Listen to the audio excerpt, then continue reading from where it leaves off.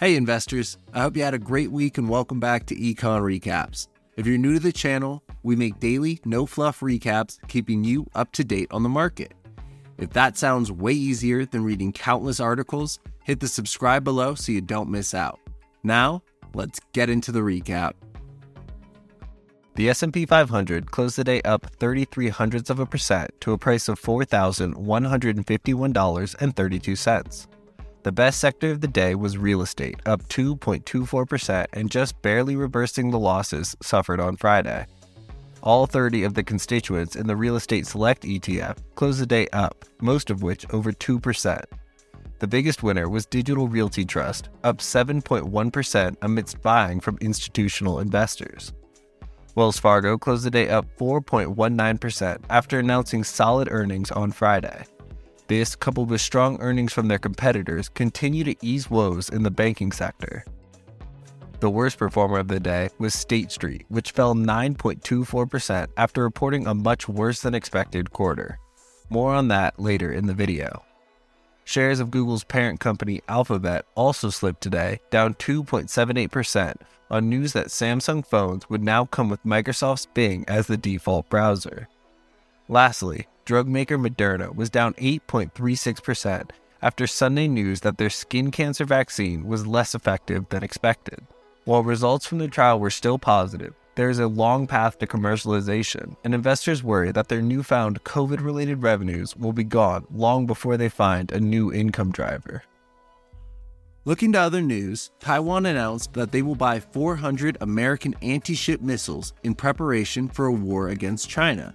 Coincidentally, Warren Buffett's latest 13F filing, which is a quarterly filing that shows which investments his firm is currently holding, has sold 86% of his $4.1 billion stake in the company. The NAHB Housing Market Index for April came in at 45, slightly above expectations. The NAHB Housing Market Index for April came in at 45, slightly above expectations. For those that don't know, the index tracks homebuilders' beliefs about the current and projected sales of single-family homes. A reading below 50 means that homebuilders believe outlooks are poor. For tomorrow, we will get the preliminary number for the building permits approved domestically. This is an important leading indicator, as it can be used to gauge expected economic activity. We will also get the housing starts to measure new residential construction and the Red Book reading to track retail sales growth. Moving to earnings, today we will start with State Street, which reported a much worse than expected quarter. Revenue came in at $3.1 billion, $30 million short of analyst expectations. Earnings per share would miss by a slightly wider margin, with the company reporting $1.52 per share, well below $1.64 expectations. Even worse, their Q2 outlook was disappointing. As mentioned earlier, the company's stock fell 9.24% on the news. The beleaguered brokerage Charles Schwab, which was impacted heavily by the SVB fallout, also reported earnings today. Revenue came in at $5.16 billion, slightly under expectation. However, the more important earnings per share was 93 cents, slightly better than expectations of 90 cents. Shares for the institution are trading almost 4% higher at the close. Tune in tomorrow where we get earnings from big names like Bank of America, Goldman Sachs, Johnson & Johnson, United Airlines, Lockheed Martin, and Netflix. Our top story of the day is the $31.4 trillion of debt the United States is currently holding and our national debt ceiling altogether. This is the amount of money that the federal government owes creditors such as countries, banks, and investors. The debt ceiling is the legal limit on how much debt the government can accumulate.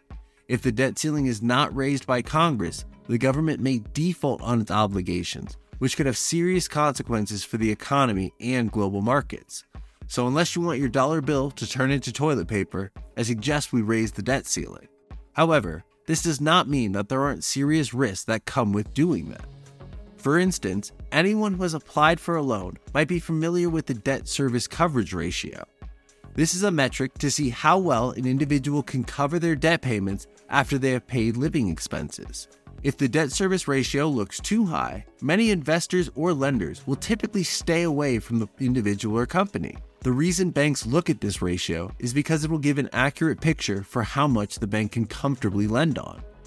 Now, the US has a 5.2 debt service coverage ratio, showing that we can cover our $384 billion in annual debt payments 5.2 times over with our tax revenue. Since the banking standard is typically 1.2 times, the US seems to have a great handle on its debt, though it should be cautious. As debt continues to climb at a rapid rate, this ratio will sink further and further to 1. Thank you for listening to Econ Recaps, and tune in tomorrow where we will go over the performance of the S&P 500, economic news, and a new top story.